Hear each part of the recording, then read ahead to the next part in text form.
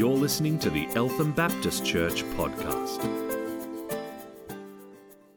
A number of weeks ago, you guys sent a team of us over to Greece. Thank you for doing that. And it was such a delight to, 15, 16 of us headed over. Now, just before we went, we had a bit of a look at the ministry of Jesus, and we're thinking about imitating Christ and then imitating Jesus in his ministry style. How did Jesus actually go about ministry? And you might remember we talked about the fact that one of the best words to think about when you're thinking about ministry is the waiter. Diakonia literally means to serve somebody, and in particular it had a lot of usage within the household to serve another person food or so forth. And so it was a little bit like our modern day waiter. We talked about the largest restaurant in the world being the Damascus Gate in Syria. It is in the Guinness Book of World Records of holding over 6,000 people. But there was a restaurant, if you like, of people who are waiting to be served that's even larger than that. It's the world. The world is waiting. And the world is waiting for a touch from God. And when we think about the word ministry, think about the word waiting. People who are waiting to be served, and of course, waiters who are waiting on those people. That's what we're thinking about when we think about ministry. Now, a lot of the time when we think about ministry, don't we? We actually think about, where should we serve? And I'm aware that because we're going to be focusing a little bit on Greece today, that you might feel that your particular arena of ministry is a little bit, it's not quite Greece, is it? It might not be important. But that is not so. The truth is, every Sunday we have a time of consecration such as this, but right at the end, if you wanted to call that moment when we all go back out the doors, if you wanted to call it something, I would call it commissioning. As we go, all of us go back into the marketplace. Now think about this week. What suburbs have you been in this week? Okay, call some out. Where have we been, folks? Where have we been on mission? We've been to Eltham. Some of us, very, very adventurous ones, we went down to Eltham. But hey, you got out of the house. Bless you. All right, what other suburbs? Oh, wow. I only heard the word grace, Pastor. Graceville? In Brisbane. Whoa, you do get around. Okay, where else? Oh, Jeanette. Palm Cove, Cairns doesn't count. No, it does. Bless you. Yeah, John. Broadmeadows. What, another one? Chirnside Park. Kew. Preston. Mitcham. Greensboro. Kyalla. Yeah, we all should get to Kyalla more. Yeah, where's it? Yeah. Wattle Glen. Donvale. Wanturna. Tullamarine. Blackburn. Fitzroy. Costco. Actually, it technically is a suburb. It's yep. You pass through immigration. It's a country. I know we've got some others there. Doreen. Rye. Epping. Clifton Hill. Craigieburn. Wow. You really do get around. That's it. And nobody's mentioned the city. I know some of you have been into the city, haven't you? I know who you are. Wow. Interstate. I was talking to Andrew Perry. He was in Sydney. There you are. You're up in, what's the suburb? Rhodes. There we are. Yeah. Wow. So isn't that extraordinary when you think about, where did we minister this? That's where we ministered this week. And that's just this week. Wow. Now, in other ways we minister too. I wonder if anyone took a Skype call this week. And where did you call to on Skype? Romania. Wow. We have had folk ministering through Skype in Romania this week. Maybe you wrote an email somewhere. Ministry, it's easy to get hung up on the where. But the truth is, all of you just did it all this week, all over the place. That is fantastic. That is how God is reaching the world. through little local expressions of his church, just like this, understanding that ministry is a calling on everyone's life, and every moment can be used of God to serve his purposes in the world.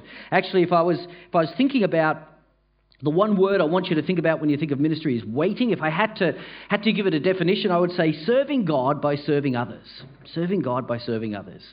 It's looking to see where God is at work, and then in that moment saying, well, okay, Father, how can I cooperate with you? How would you like to include me in what you're doing here? How can I serve alongside you and be a servant to others? Well, as you sent this team off to Greece, we learnt a number of things about ministry. And I want to say right from the outset, because we all spent some time together on Thursday, they're all going to come together. And in actual fact, why don't you, if you know you're going to be sharing this morning on the Greece trip, why don't you just come to the front here and I'll call you up in twos or threes. You already are, aren't you? This is amazing. But I reserved that row for you. And now I feel bad because I reserved it. Why don't we sit there? I won't feel bad. Actually, I wouldn't feel bad anyway. Where were we? I know that all of them want to say the same thing. You know, it wasn't us. It was Jesus. It was Jesus. And that is absolutely true. Wherever you've been this week, whatever suburb or situation you've been in, as you have been used of God, it's true. It wasn't you. It wasn't you. It was God at work, and that's what we're celebrating here. But specifically, as we learn as a church a little bit more of how to imitate Jesus in ministry, I think it's helpful for us to hear a few of the stories and learn some of the lessons as well. So, firstly, maybe can I get and then to share in this order, Bron, Lockie, Stewart, and George. Could you all come up, and I'll get you to share in that order. Bron, Lockie, Stewart, and George, and you each have a little bit of a story to share. Okay. As part of our orientation to Greece... except just before you go, is there anything I need to... Are we good to go in the PowerPoint? Anything I need to do? It's up here on the screen.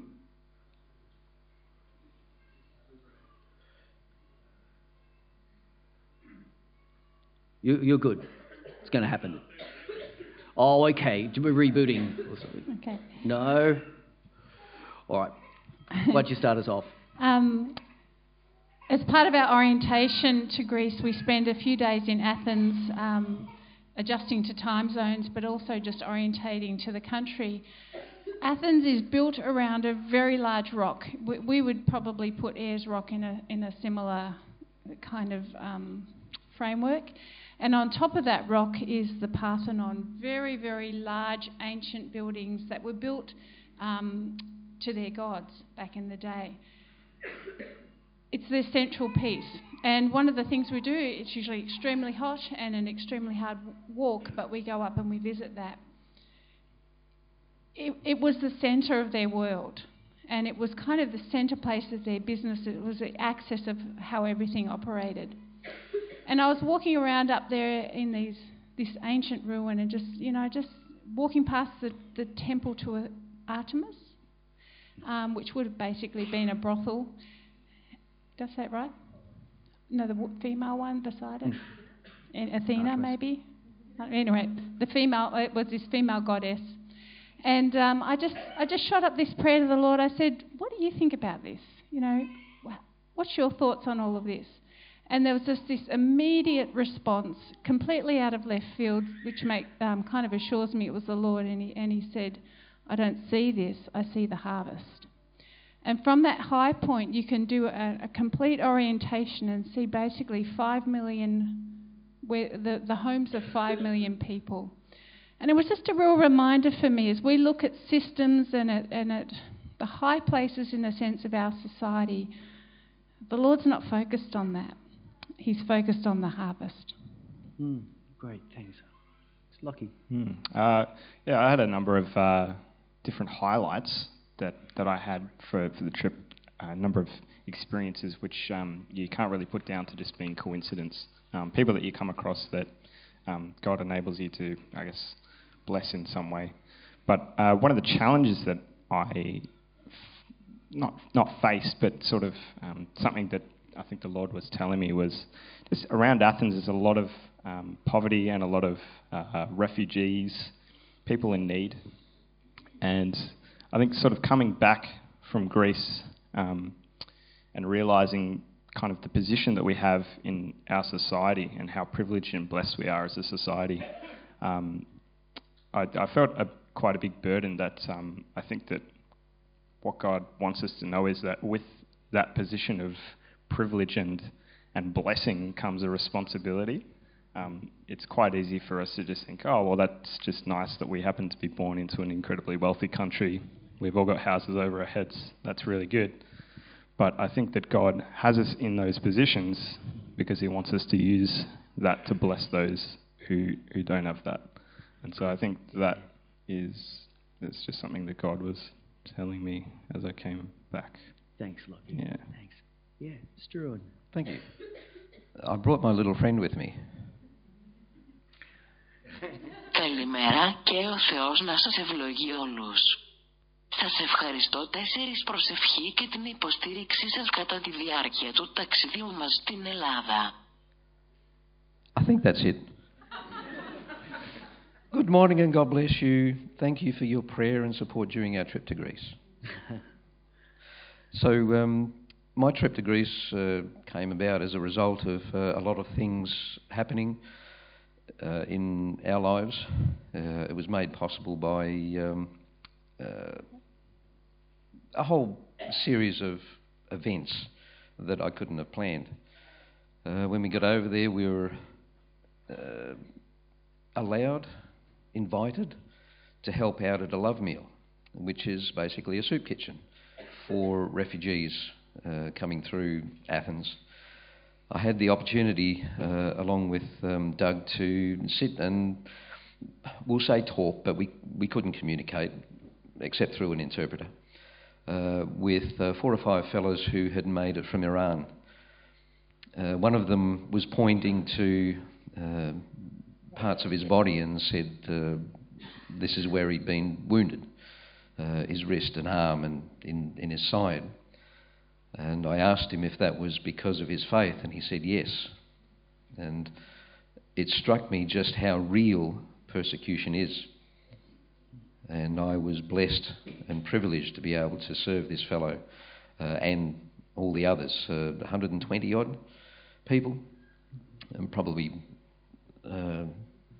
us from Australia were the only odd ones there.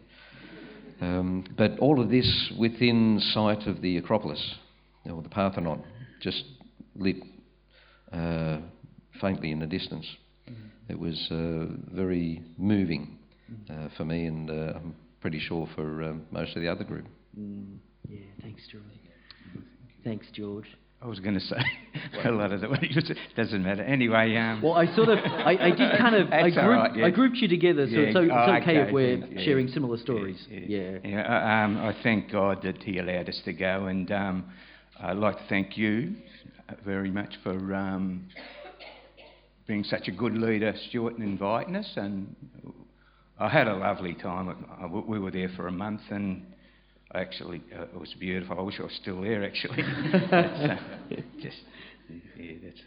I also went to the refugee centre, and it was opened my eyes big time, because I look at these people and I spoke to them, and they're saying, we're going to get through 5 countries to get to where my wife and little child is. So it's quite touching. It's not easy for them. It's going to be a massive problem, the refugee problem through the world. It's because Athens it's in such a position that a lot of refugees go there, and when they go to the refugee centre, they learn about God, you know. And when Iran guy I spoke to, I said, "Why are you here?" And he goes, "Because of what I believe." And I said, "What do you believe in?"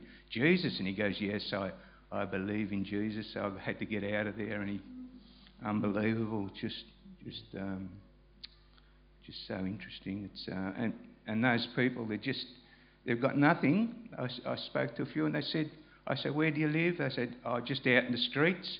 I said, where do you eat? He said, places like this 3 times a week. We just go and have a meal at a spot. And they're just smiling and they got nothing. And we got the world and we got, like, still a bit, you know. Yeah. Anyway, since I come back from Greece, like, I've been thinking about it a lot, sort of. Probably because I've got roots in Greece and that. It's, you know, I could quite easily live there, but, you know, Australia's mine. So, yeah. Great. Anyway. Thanks, George. Yeah, it was a. Why don't we give them a round of applause, these guys? Thank you.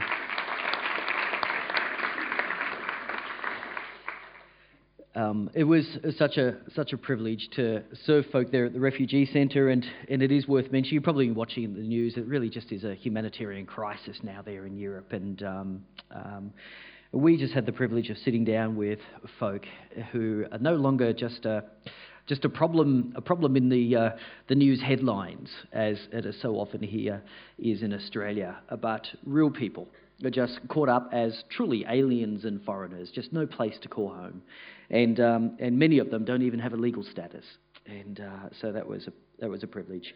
Well, we were introduced to the Lord of the Harvest, and I wanted to, as we have these reflections, just tie to Scripture there in Luke 10. This is that passage of Jesus sending out the 72 and the rejoicing afterwards. In Luke 10, 1-4, after this, the Lord appointed 72 others and sent them 2 by 2 ahead of him to every town and place where he was about to go.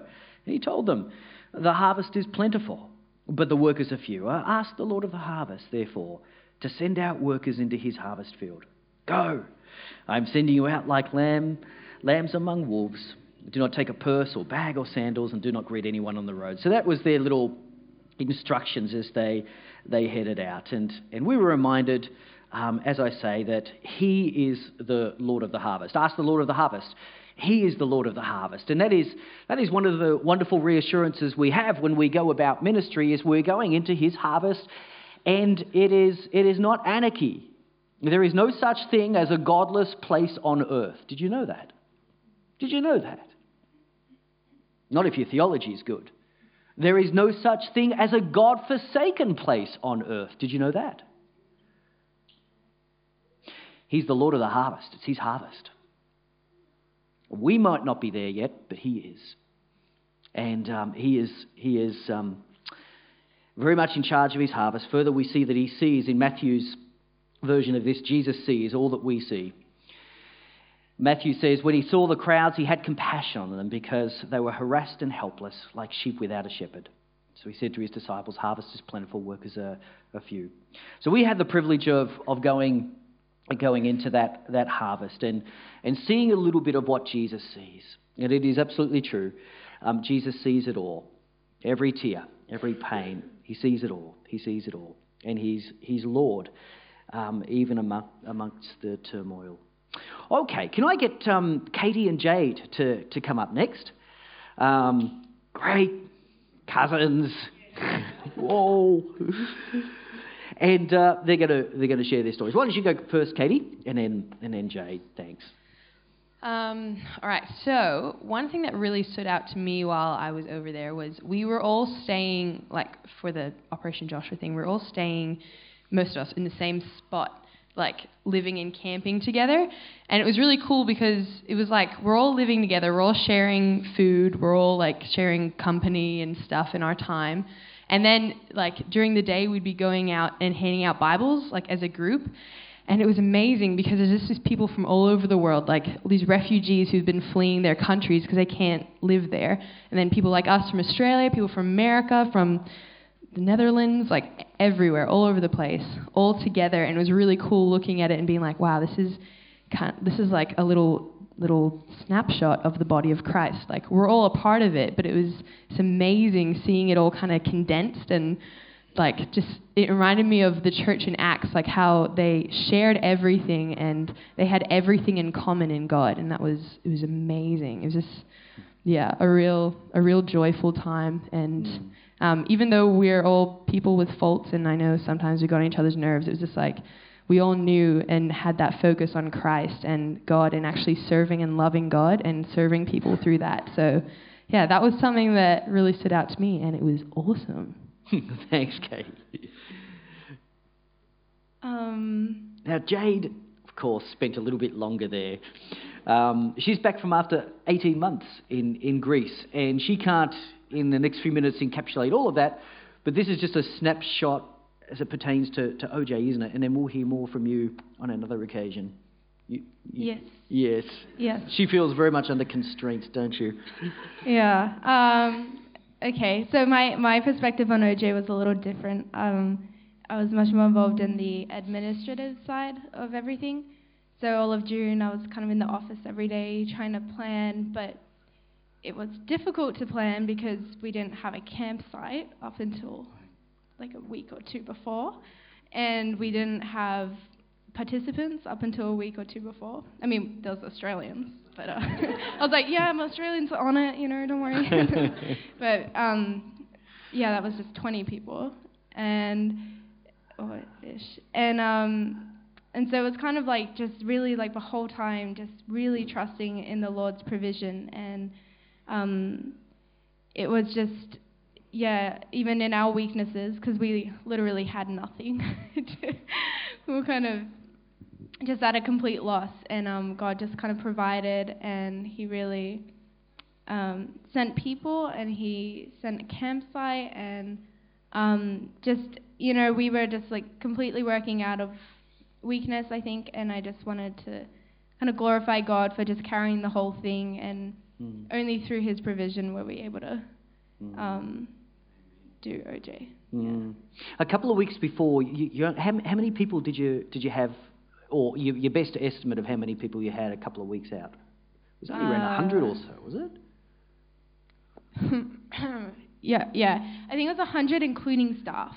Including and it's about staff. 80 staff. Okay. And then the final... So that's the staff and the Australians. And we were compelled to register because of my daughter here. But and then right at the end, what was the total number of people who actually came and helped? So it's funny, Jonathan kept in our meetings, he was like, 300, and we're just looking at him like, Jonathan. And I think in the end we were just kind of like, I was like doing tents and stuff, and I'm like, don't worry, we're not going to need that many tents, guys. We don't need to go buy more. And in the end, we had 300 and something. I think it was just 350. I heard. 350, and that was just, yeah, completely. Awesome. God. Great. Yeah. Round of applause. That was the other thing we realised. Sometimes ministry can feel overwhelming, and you might be in your particular workplace or situation and feel like, I just don't know how to reach this person. They are so far from God. Or there might be so many of them. It might be the sheer numbers. It might be the situation. It might be the complexity of things that they're going through in life.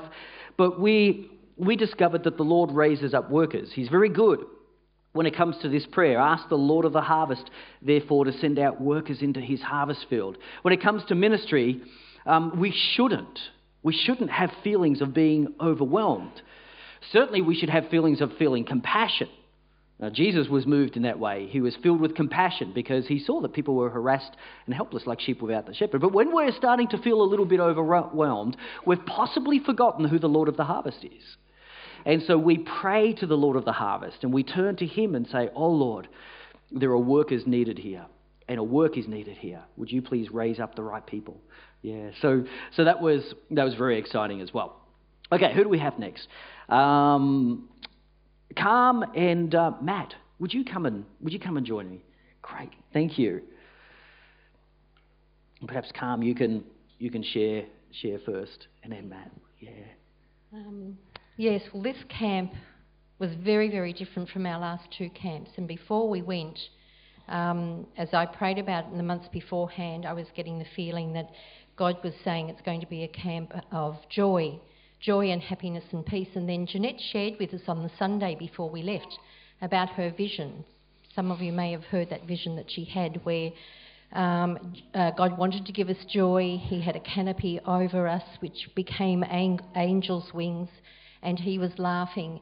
And the camp was exactly that. We had so much joy while we were there. And as Jade just said, the provision that God gave us was amazing, absolutely amazing. The camp didn't happen until 2 to 3 weeks out. We had no campsite. It just wasn't coming together. We didn't have people. But within those last 2 weeks, God just brought it together. And as I chatted to Jonathan about that, he believed that God had left everything till that last minute to show us that man couldn't bring that together. That was purely God's provision for us. And we felt that throughout the whole camp. There was so much joy because we had the number of people that we had, which was the most we'd ever had on the camps. We were coming back to camp at 4, 5 in the afternoon, time to have a swim before we had dinner and to relax and enjoy, which hadn't happened before. We used to work right up into the evening and go straight from being out in the roads into our meal and then into worship. And we had time to enjoy this, time to talk to people in the towns, time to spend with them, share their lives with them, and there wasn't that pace that we'd had before. And the one thing that really struck me was about our team. I've seen over the last 3 years, each team that we've taken, and each team has been made up of different people, but we come back incredibly blessed, and our lives are transformed.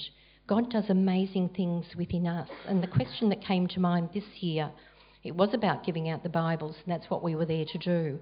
But there was a bigger picture than that. And I kept asking, Lord, what is it? What is it that you have for EBC here while we're in Greece? And it was that transformation of our people as we come back. We have redirection in our lives. We have clarity of thought over there. God speaks into our lives, and we come back transformed people. So we were incredibly blessed and blessed as a team. Yeah, thanks, Carl. Thanks, Matt.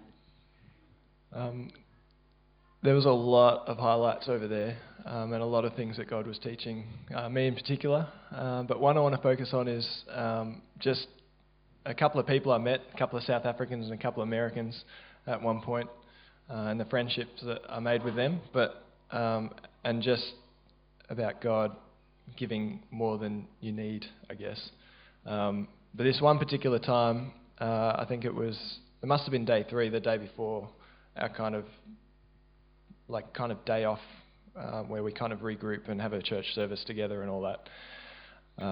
And it was quite a heavy few days. I was feeling it after the first 3 days of that. I wasn't feeling any negative emotions or anything, but I was just really, really tired.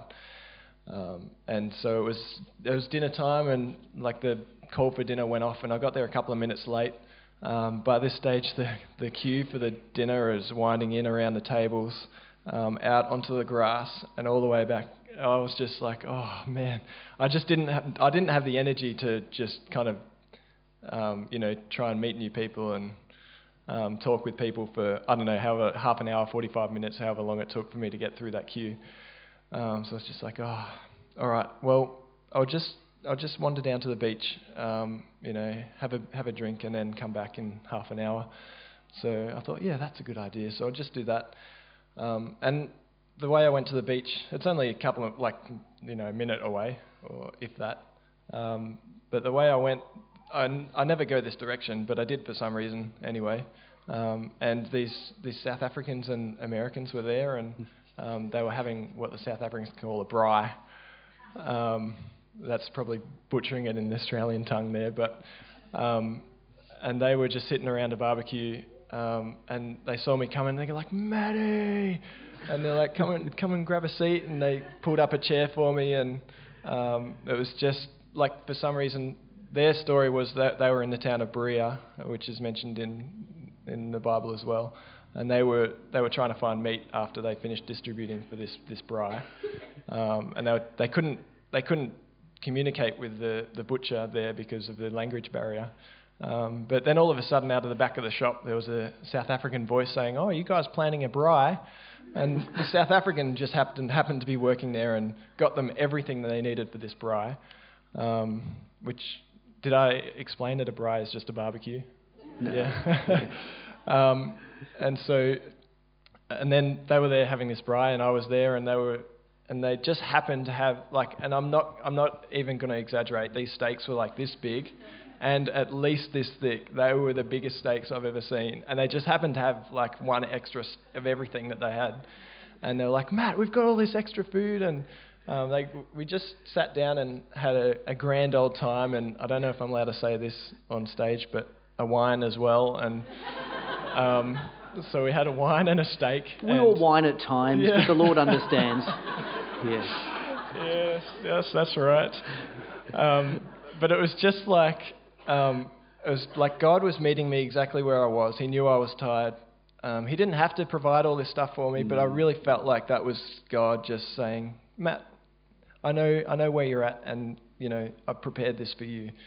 And that's really what I felt, and I felt like God was just speaking directly to me there, and it was just so encouraging for me, and I guess an encouragement to you guys as well, because God does meet you where you're at. It just reminded me of the passage that was spoken, I think, about last week about how much more will God give you good things along those lines. So. Thanks, guys. Thank you so much. By the way, that is not where we ate every day. A lot of these slides are just random.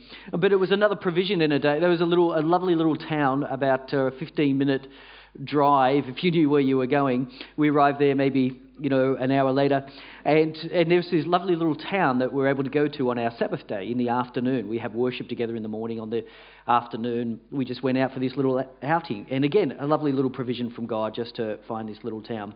We discovered that He has all you need.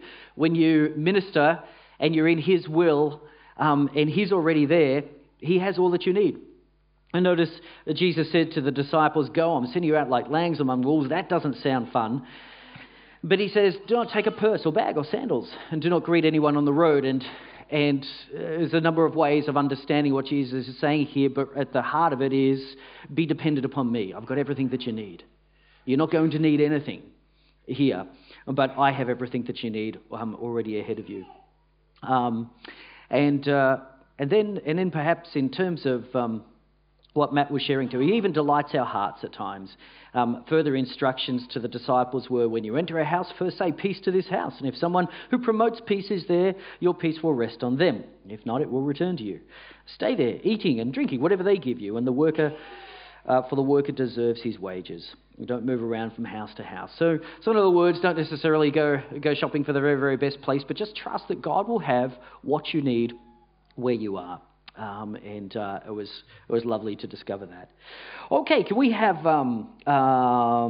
Doug, Jenny, Alex and Jeff next? You guys come up. I'd love to hear from you.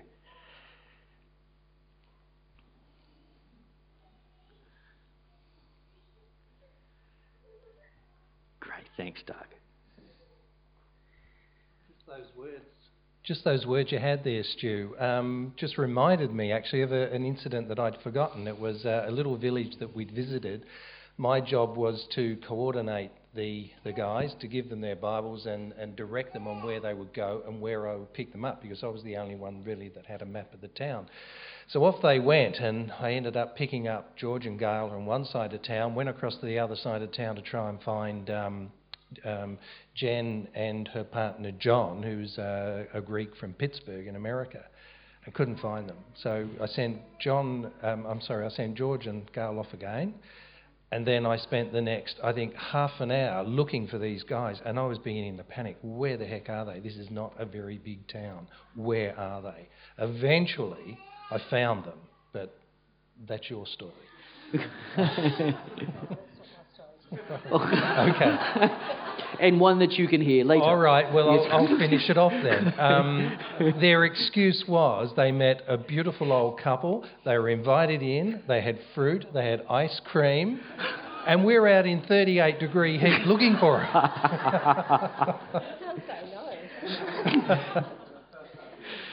them. We were instructed, part of our instructions, to stop at the high places overlooking a town or a village that we were visiting and just pray over that town. Pray for the people that God would open their hearts to receiving the New Testaments. But God was way ahead of us. What really hit me was the openness of the people in the towns and villages to receive the word. I mean, imagine walking up to somebody in Eltham and saying, "Here's a Bible, fellas." I mean, it's just amazing. Some had heard the news on regional television and radio that Operation Joshua was in place, and a few were suspicious that we may have been Jehovah's Witnesses. But once they realised we weren't, we were really welcomed. The New Testaments were received with an amazing amount of joy. And the word that I heard continually, and please excuse my Greece, is, I've forgotten, Eucharisto. Did I say that right? Eucharisto, which is thank you, thank you. And the thank you, well, they were looking at you in the eye with a smile on their face and saying, thank you. Some even asked for an extra copy. I've got an extra family in my house. Can I please have another one? One example I've had that really stood out. We were in a little town, Edessa. And as we were walking up the street, there were apartments everywhere. There was this little ute being driven by a man, and I presume his son. And they got their scales on the back, and the ute is full of beautiful fruit. And they just call out. People come down and they buy their fruit. Well, as this little ute went past me, the young fellow, he's probably only about 12 or 13, he's snapping his fingers and calling out like this. And I walked over. I said, I presume he wanted what I had in my hand, which of course was a New Testament, and you're not allowed to give them to children in Greece. So I motioned to the driver. I said, is it okay if I give him this? And he said, yes. And what a great joy it was. About 15 minutes later, when I got to the end of that street, the ute was stopped, the guy was serving some people at the back, and the young fellow was sitting in the ute with his feet up on the dashboard, engrossed in the New Testament. I thought, wow, that was great. The other thing that really struck us, and it really hit us hard, that was everyone on our team, was how it was just so clear that God had prepared the way for us. We prayed for safety, we prayed for opportunities to meet with people, to share the gospel, and God was just so good on that. He prepared the hearts of the people in the towns and villages. We prayed for safety, we prayed for those opportunities, and God kept us safe, even with me driving a battered old Fiat at 130 kilometres an hour down the freeway. No.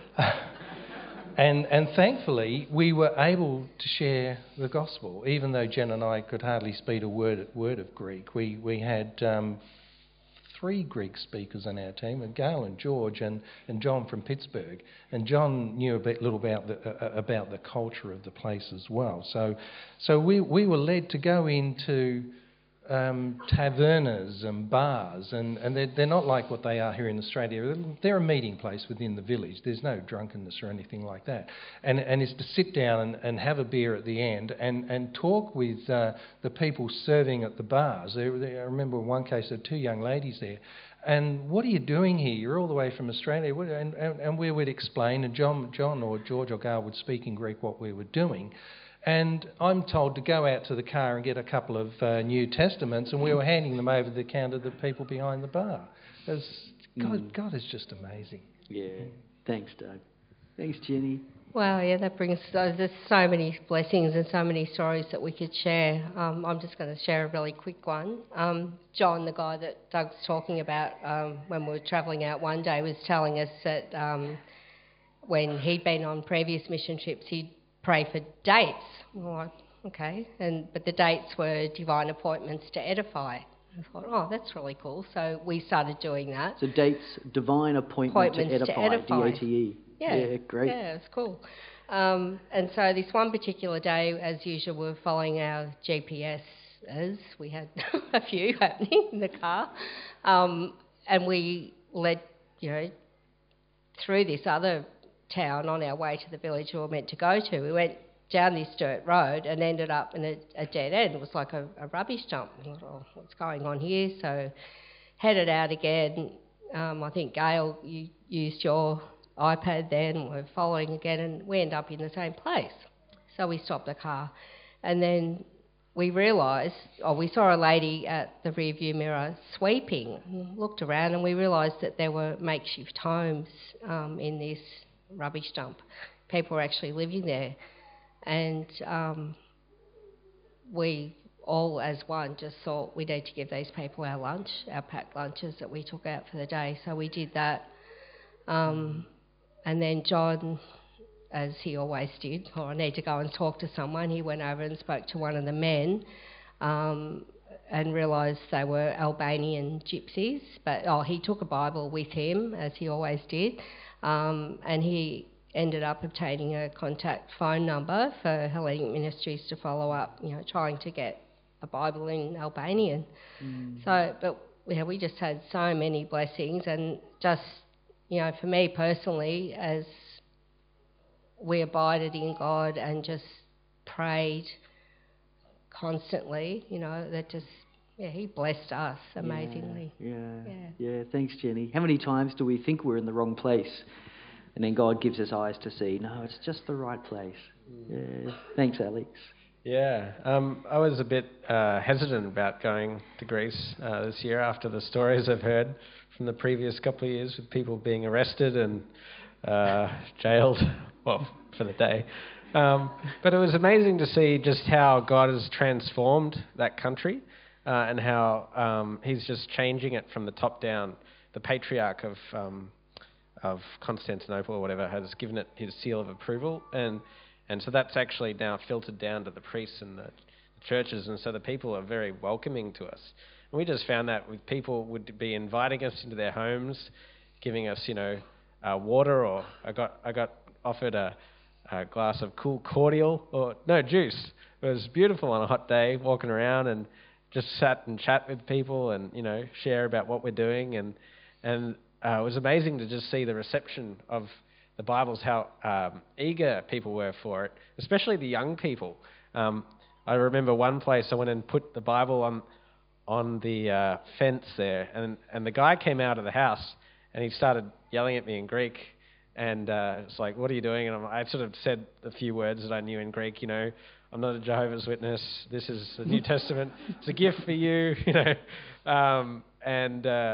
and he sort of just said, no, don't want it, and stormed back into the house. And then I heard this discussion happening in the house, and his son came out, and he was keen to get it, this sort of 18-year-old guy. And so I'm like, oh yeah, there you go. I give it to him, and he walks back in the house, and I just hear this shouting in the house. I'm like, oh well. So it was great to see young people embracing it. Another place, we put a Bible on the house, and we were nearly finished in the town, just about to drive off. And a young guy came out and he wanted another copy, so we gave him another one. Just really cool to see how keen they were. Yeah. Thanks, Alex.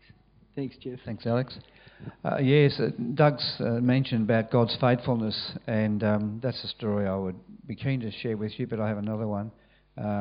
But we met priests each time, and this last time the priest was a lot more receptive. But it's a long story, but I won't go there. But be it a highlight, or the thing that had most impact on me was a guy that we'd all met 3 years ago, Elia. His name's Elia Ali, but he's changed his name to Elia Christian.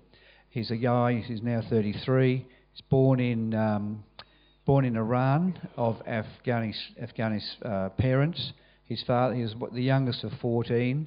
His father was an industrialist, exported steel, and very, very strong in his Islamic faith.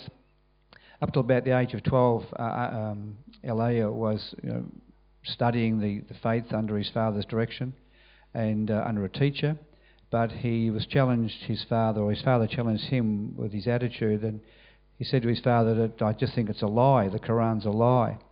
So his father banished him from the family, and he grew up away from the family, from that, probably 16 I think. Anyway, he wrote an article against the existing government on the way they were treating refugees. Anyway, he ended up in jail and beaten in jail. He met a Christian, a converted person who came to Christ, in jail. He had some impact on him. Anyway, he's let out of jail, then he was sent, what's the word when they send someone to another country? Deported? Yeah, back to Afghanistan, where his nationality was. Anyway, while he was there, he joined the police force, and he was involved. They tried to bribe him to. This is the Taliban tried to bribe him to let the trucks go through this pass where he was. Anyway, he wouldn't do that, and the son of the Taliban was coming through in a truck with, I think, 13 tons or 30 tons of drugs. In his testimony, he says that he arrested the guy, but that didn't actually happen. Something else happened, so I'll share that with you privately. Anyway, the Taliban leader was then after him, and in the pursuit of trying to catch Elia, 5 of his friends were executed, and he's got 5 dots on his wrist, representing one for each of those. So he's been on the run from this Taliban guy, and he escaped, and he walked from Pakistan through to Greece. Took him months by foot, had no money, had nothing, just had to live off the land and live off whatever he could. But the impact that he had on me is his love for Jesus. He's got quite large arms, and on his arms up here, he's got a broken heart with a cross at the top.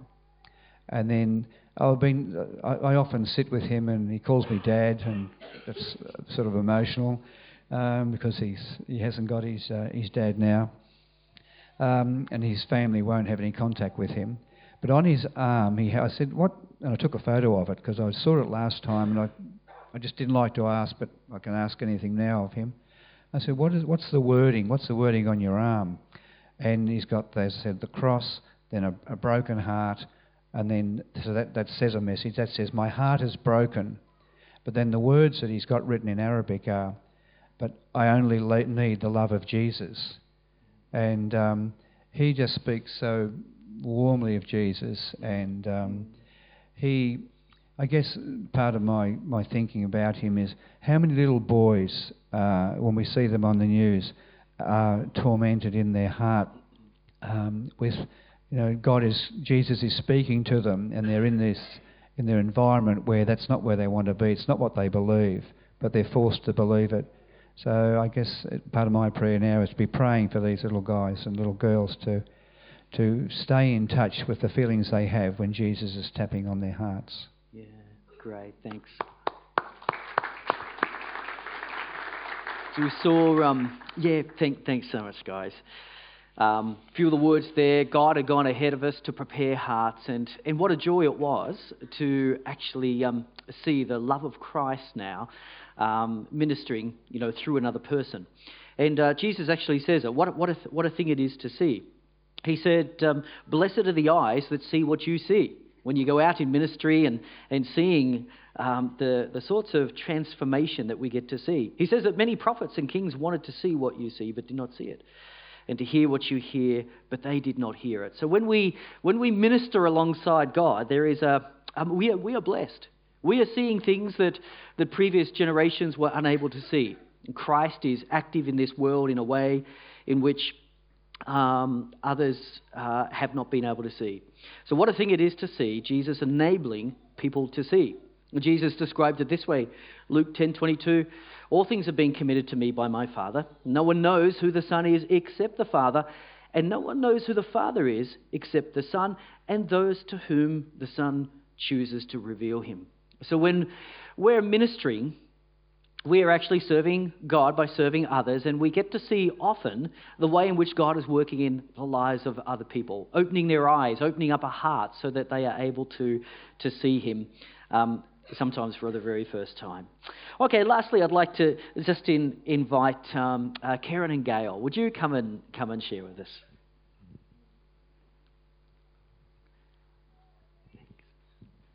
Another one of God's provisions was our meeting place where we came in the night times. There was an outdoor amphitheatre that seated 250 plus people with some seats around, so seated us all there. It was just a great place for us to meet.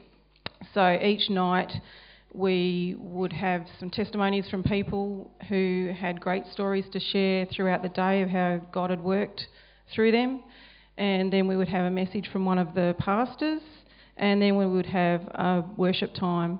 And that worship time was just such a blessing to me. It was, some songs we would sing, or they would sing in Greek. We would just have to close our eyes and listen if the words weren't up in English, unless we knew the words. Some songs were in English and some were in both. I found the songs that were in both, and with all the countries represented there were probably many other languages being sung at once, but I just imagined that would be what it was like in heaven. There was just so many voices blended together, and it was just so beautiful. On the last night, Stewart spoke, and he talked about how God's glory can be shown through us, and that message, I think, touched a lot of people. And the worship session afterwards just went on and on and on. I think we might have finished near 11:30 or something that night, but nobody noticed. I said it was just a blessing to so many people, those times that we spent together. And it was a blessing being just with the team of us that went over there, but with, I think, 20 plus countries represented. It was just a reminder that no matter where you live, what place you're in, even here, we're all brothers and sisters in Christ, and we're all one in the Spirit. Yeah, the worship was just amazing.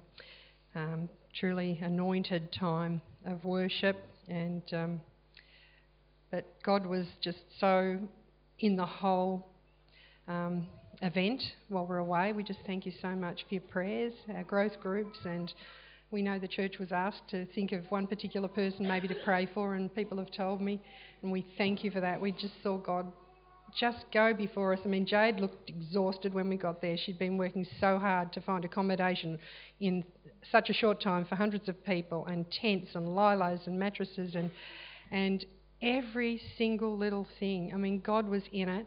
And even when Carmel talked about the joy, that was what Jonathan Macri said, the haris of God, the grace and the joy of God. And that was just, over and over again. We're just grateful that we're able to be a part of it at our age. There's not many mission organisations that would take people, with health issues and age issues to be a part of it. But to be, it makes you young again, to be with young and old, children distributing Bibles.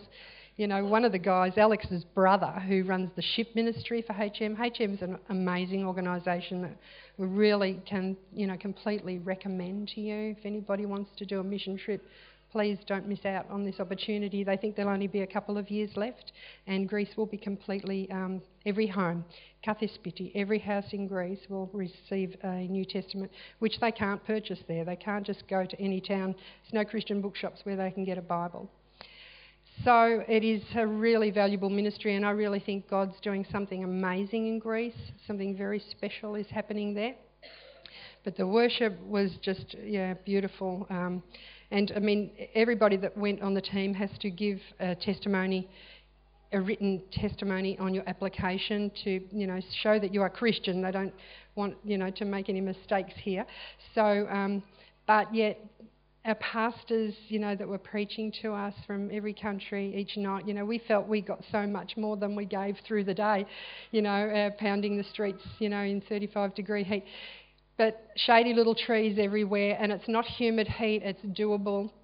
And our feet and knees held up, which we thank God for in our health.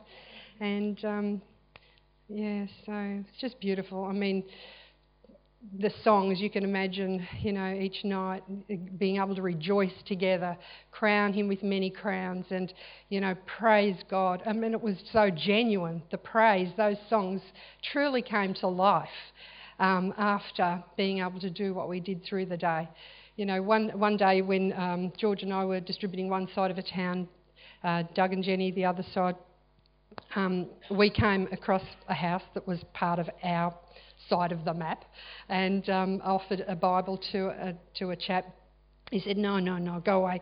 And a couple of times you'd come across houses that did not want, and George, would speak to them in Greek and say, you have to respect, people. Not everybody is going to want one. You don't force yourself on people, but most of them were happy and accepted. But we just thought he was one of those and sort of a bit disappointed, but we're about to go. And he said, look, he said to George in Greek, your friends just gave us one. Look, we're sitting here. My wife's reading it to me now.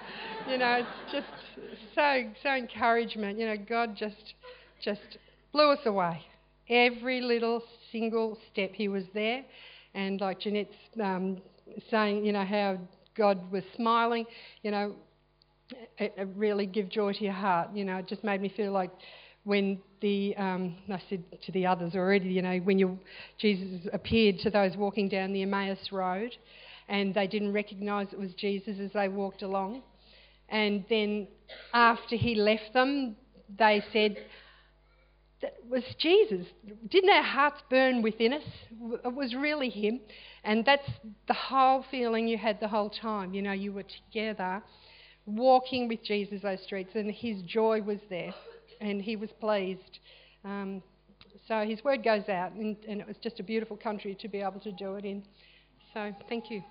I was just going to say, just another funny little story is one day I think we just finished distributing Bibles, and we were watching this woman down the street. We were just too far away to call out to her, but we could see her trying to open this dumpster to put a Bible in it. And we as I said, it was too far to yell out to her, but she was just trying to open this dumpster and couldn't open it. She tried for about 5 minutes and couldn't open it, so I put the Bible on top of it. So we were just standing there laughing to ourselves. Great, thanks, ladies.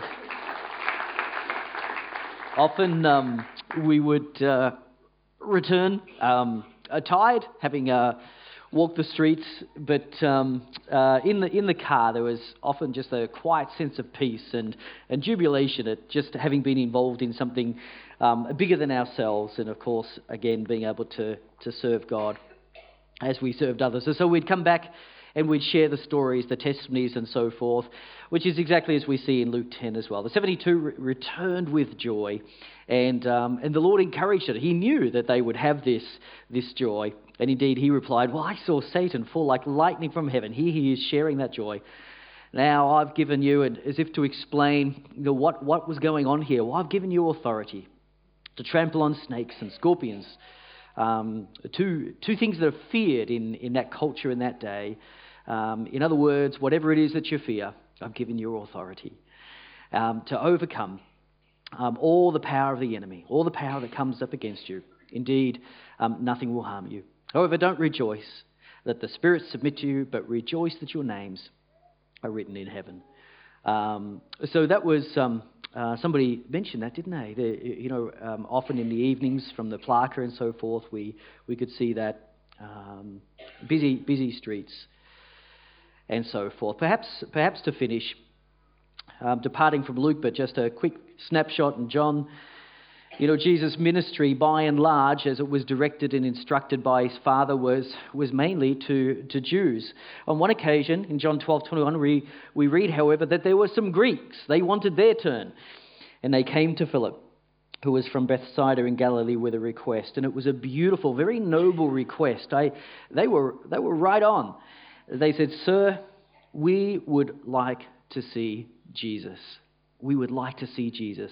And I think, whatever ministry situation you're in your workplace, as we serve God by serving others, it's good to be reminded, whether they know to ask this question or not, deep within the soul, the question is there. At the end of the day, they want to see Jesus.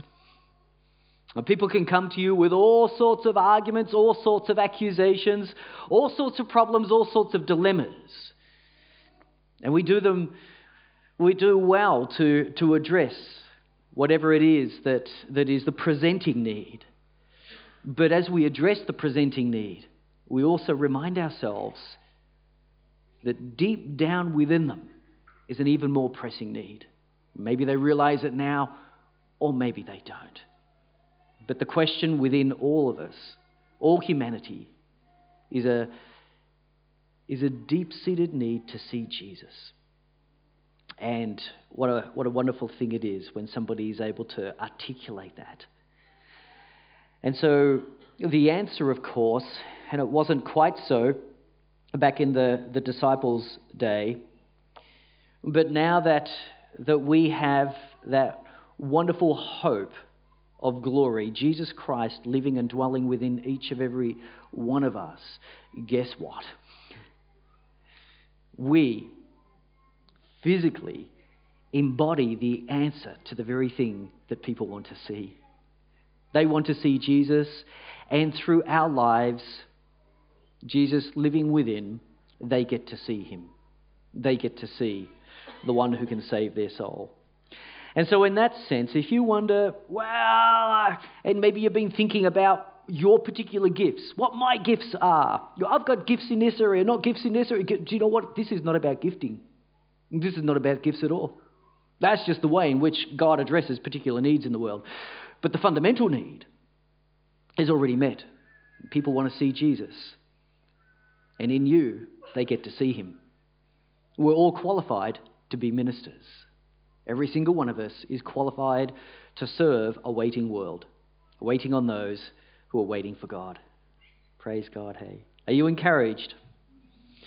Well, we're going to sing another song in just a moment, and then we're going to have that moment of commissioning, where the blessing that we have amongst us here, and the blessing that you indeed have within you, is going to get carried out of this place, and is going to get carried out into the truth is, only God knows where we're all going this week. You might have your plans. Well, what plans God has? Where is the gospel of Jesus Christ going to be carried this week? What suburbs is it going to go to? And where is his love and his grace and his joy and his peace going to be ministered? Wow, it'd be lovely every week to report back and hear the stories. But I do encourage you to tell one another the ways in which God has worked through you on a daily, if not weekly basis, and encourage one another so that we can give glory to God. Let's pray. Heavenly Father, we thank you for all of these stories, and there are so many more that we could have told from our time in Greece, but so many more also waiting to be told just here amongst all of us, and that is why you invented coffee, so that we can tell those stories, and we can rejoice, and we can give you glory. But Father, we seriously are genuinely humbled that we possibly could be envoys of grace, ambassadors, ministers of reconciliation, that somehow we can represent the glory of God. And yet that's the truth of it. John 17, I have given them the glory that you gave me. The very glory of Jesus Christ, the glory, Heavenly Father, that you gave to him, that glory now resides in us, all those who believe, by your Spirit.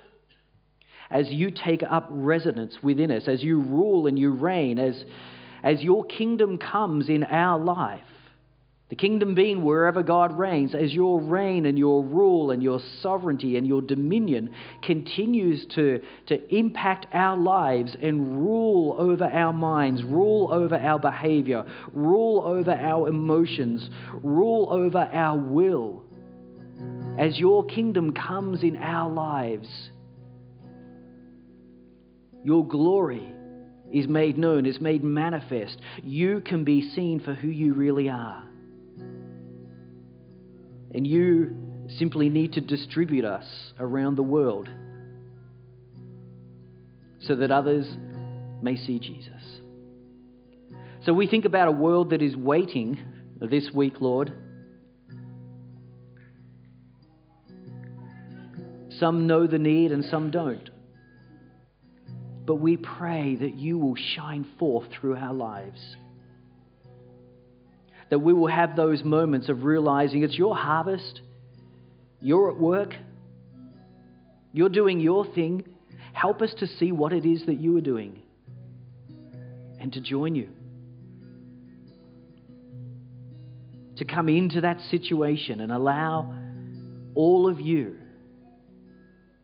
to shine through all of us.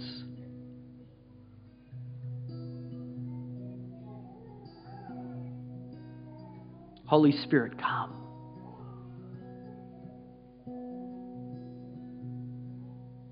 Come amongst us. Fill us. Flow from us.